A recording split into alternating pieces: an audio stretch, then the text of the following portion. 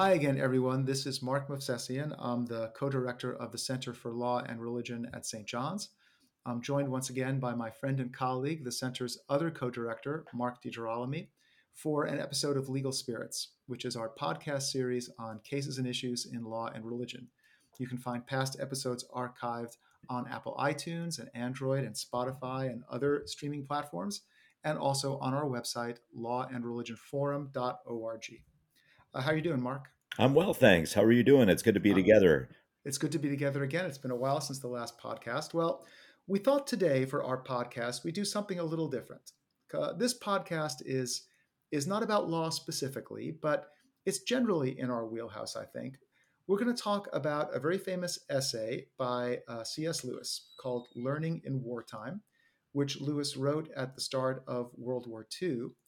And this essay was the subject of our most recent Reading Society meeting, which was led by one of our guests, actually, by Mark Lanier, who's a very well known trial lawyer and also Christian educator and the founder of the Lanier Theological Library in Houston, Texas. And Mark brought with him an original manuscript of the essay and very kindly hosted us and the Reading Society at his New York law office. We really are very grateful for that. And Mark and I, that is Mark DiGirolami and I, thought that it might be a nice idea to do a podcast on it. Now, the essay is a reflection on the calling of the student. And I think, Mark, it's fair to say not just the student, but the professor too, but the scholar also. And Lewis asks, why bother to study?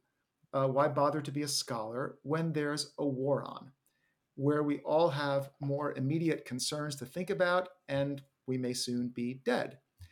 And Lewis's answer is a specifically Christian one, but I think, Mark, don't you agree that it has broader implications for non-Christians as well? I think that's true, and it's a nice reflection for anyone, irrespective of a religious conviction. It has perhaps special application, as you say, or special insight for those who are Christian. But I think it's actually quite ecumenical in the message and what it talks about. And in some ways, its question is, what is the value of knowing? What is the value of knowledge? Why do this particular activity when there are so many other concerns? So just as it can reach more people than Christians, this is sort of a timeless question.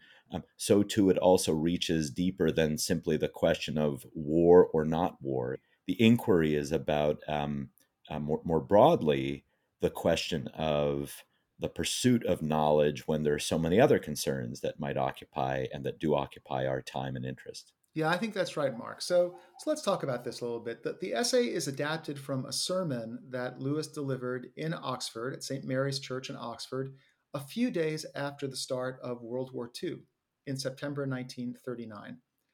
And Lewis asks the question, which surely many people in that church were asking, what is the point of what we are doing here?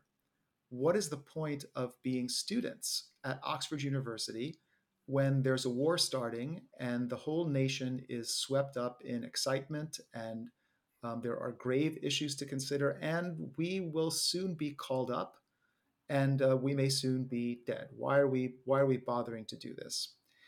And Lewis begins his answer by saying, well, first of all, this is the wrong perspective. This is the wrong perspective because although this seems like a new situation full of new dangers and new distractions, in fact, it isn't.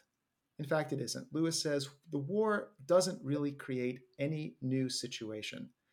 The world is always burning. The world always has problems, and the chance for all of us is 100%. And so it's not a question of, well, now death is imminent. Death is really always present for us. And so we should be asking ourselves that question at all times. Why are we doing what we are doing? And so, specifically, why are we as scholars pursuing this particular calling? Mark?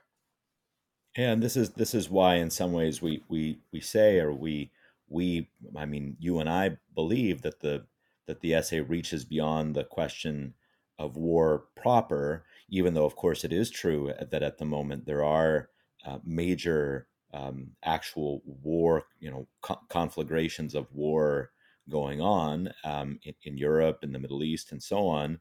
While we don't have that in the United States, we have had a situation of great anxiety, of great tragedy, of great trouble over the last few years that has, well, in COVID-19 that has occupied us. We've had racial unrest and questions, major questions of racial injustice that have occupied our attention, where it really has seemed to many that the world is on fire.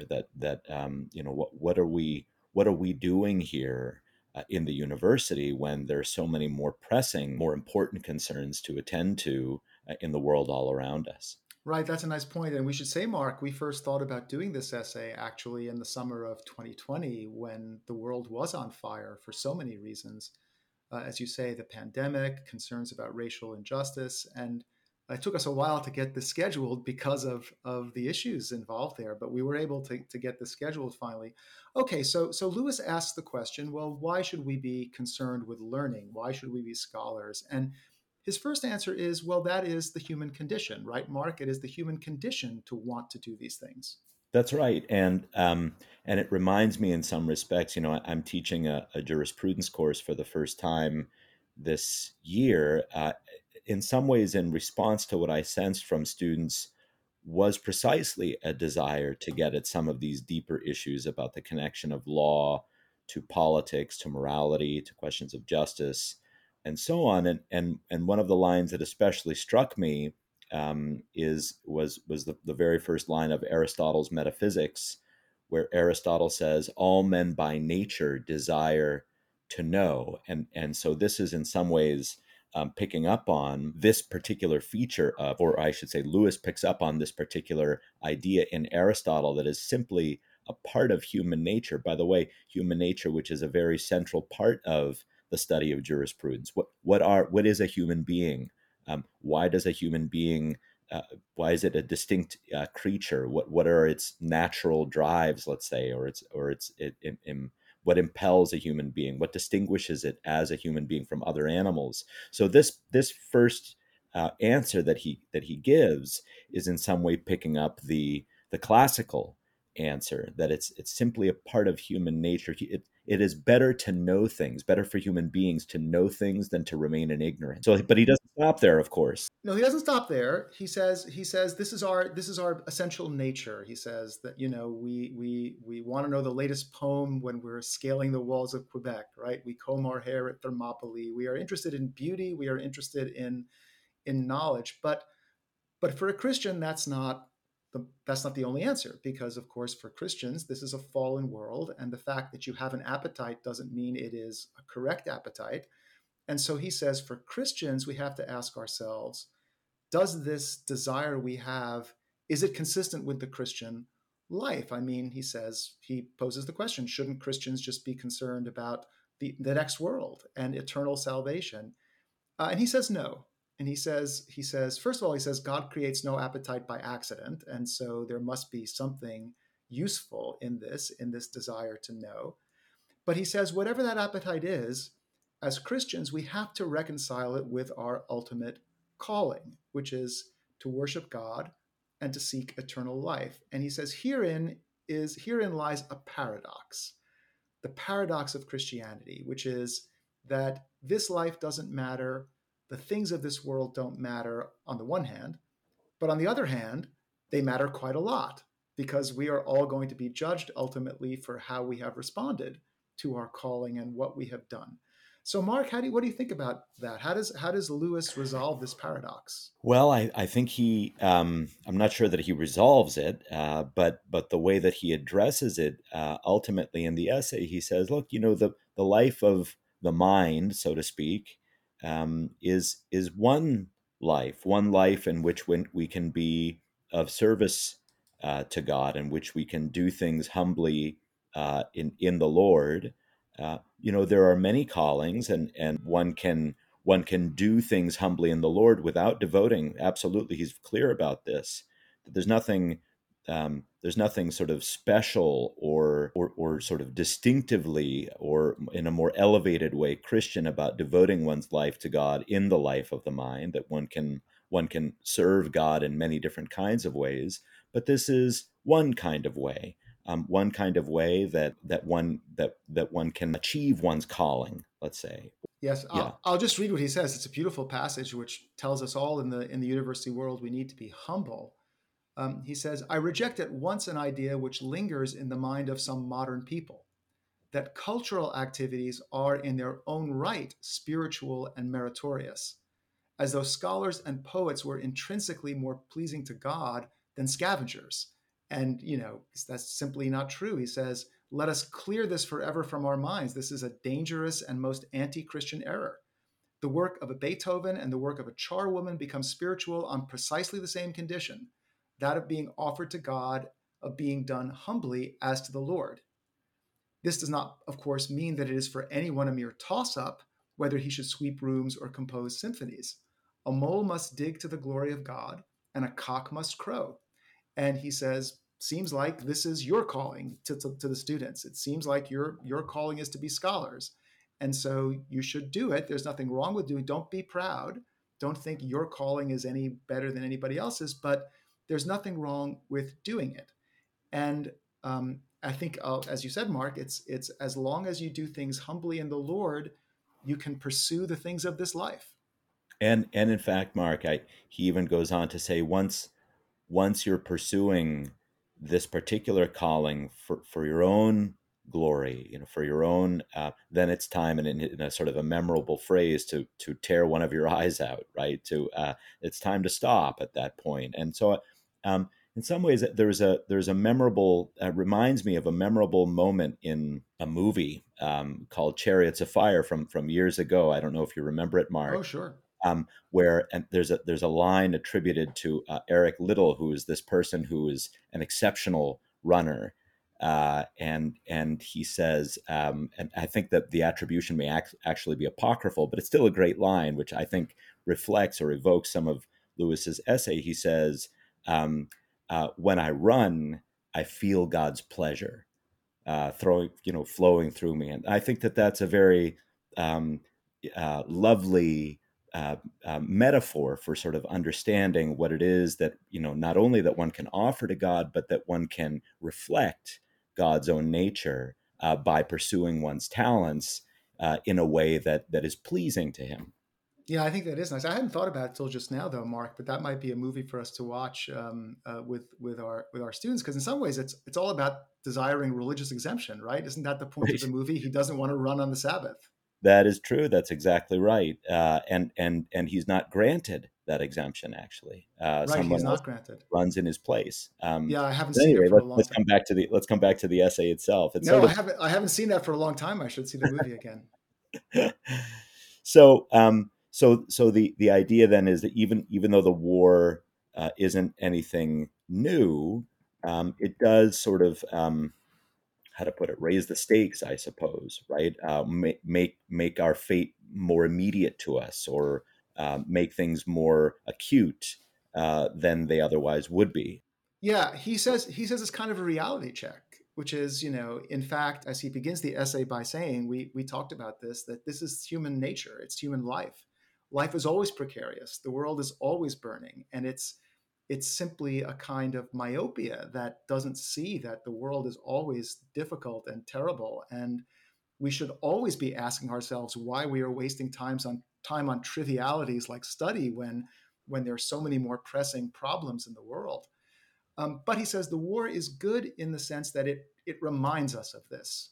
A lot of times he says the reason we don't think about these things is that we just distract ourselves. But we should think about, the wise person always knows that life is short. It's just that the war, he says, now even the stupidest person knows this. That's his phrase, not mine. Even the stupidest person knows this now, that life is short and you have to do something with it.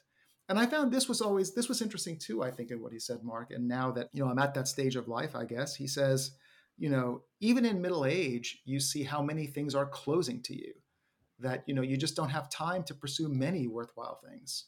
I think that's right. Yeah, I mean, I'm headed there myself You're also, with me too.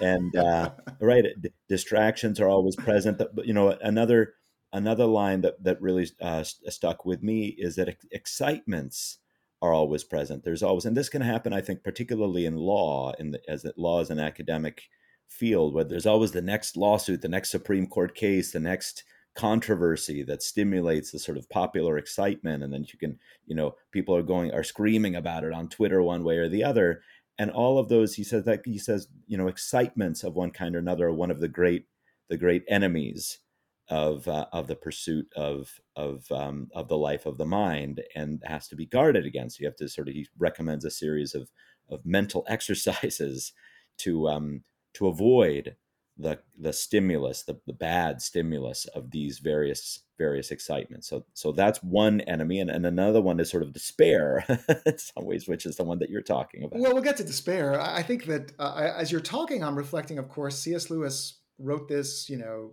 decades before Twitter. But I mean, Twitter is, of course, that's what it's all about. It's the next exciting new thing, the next shiny new object that's going to distract your attention for a few hours and keep you from getting down to doing the serious work that you should be doing. I think that's really a very important point, Mark.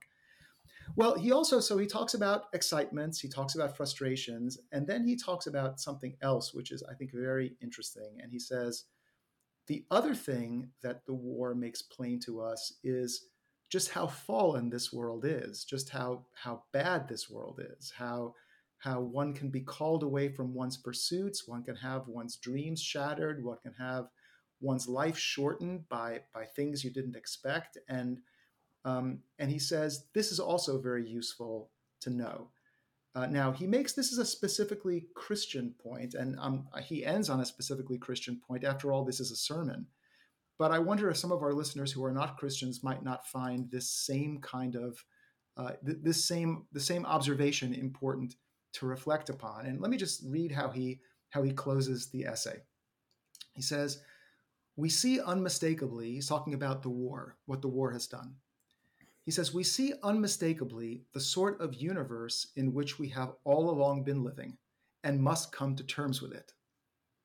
If we had foolish, unchristian hopes about human culture, they are now shattered.